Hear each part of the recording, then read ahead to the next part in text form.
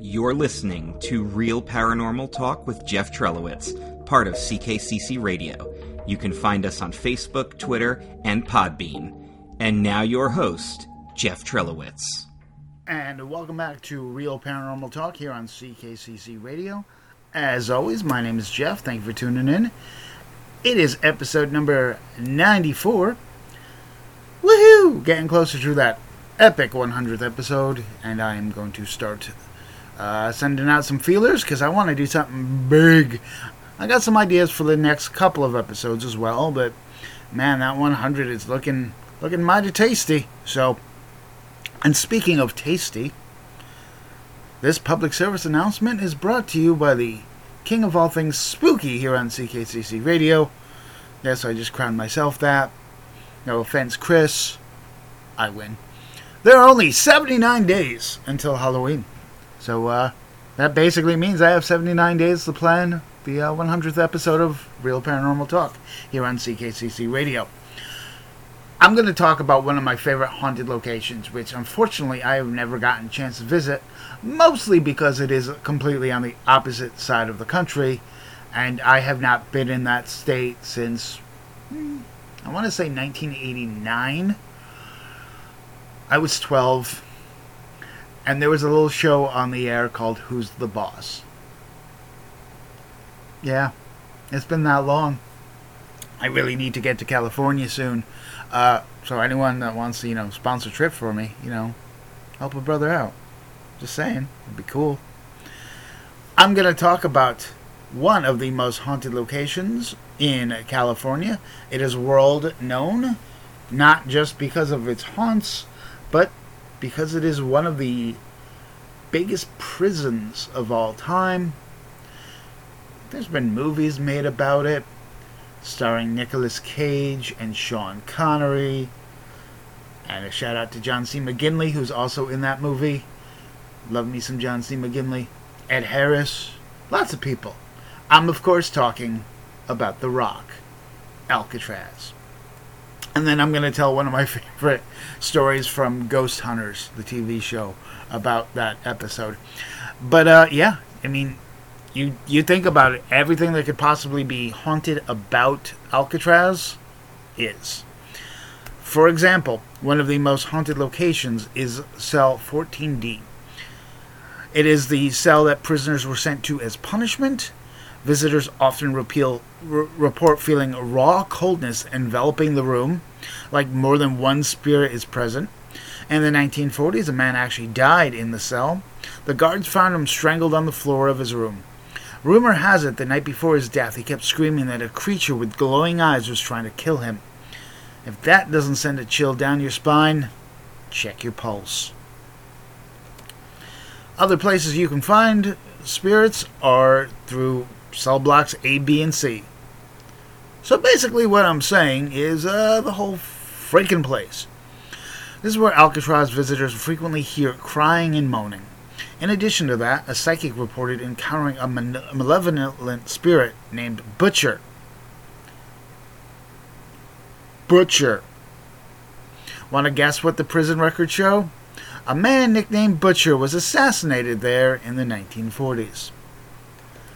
And it's not all bad. It's not. Al Capone spent some time in Alcatraz. His last few years were spent there, strumming along with the prison's banjo band. That's peaceful. That's calm. Due to fearing that he would be killed if he dared to play the banjo out in the open, he resolved to practice it in the showers. Some say that they can still hear banjo music playing there on occasion.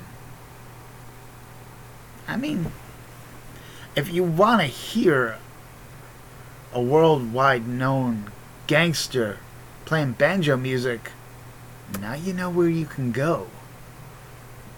The shower of Alcatraz. Staying at Alcatraz is no joke, and even the spirits of the most insane and notorious criminals were broken there. It is said that the empty cells inside the walls are still home to the restless spirits that remain there. Some of the worst criminals in America, including Arthur Doc Barker, – Machine Gun Kelly, and the previously mentioned Al Capone.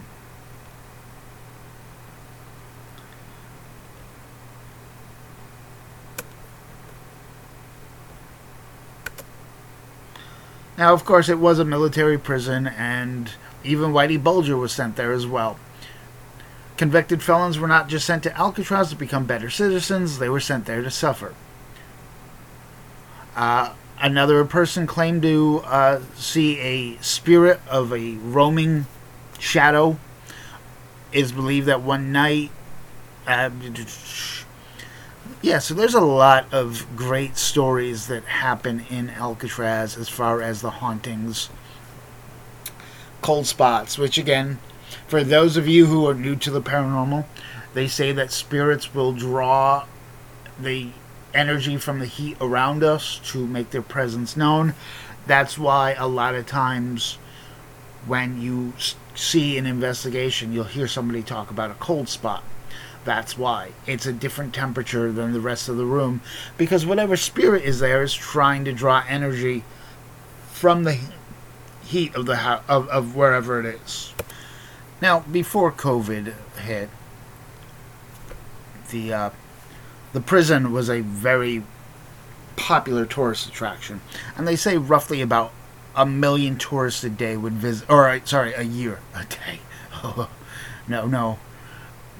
1 million tourists would visit the prison each year.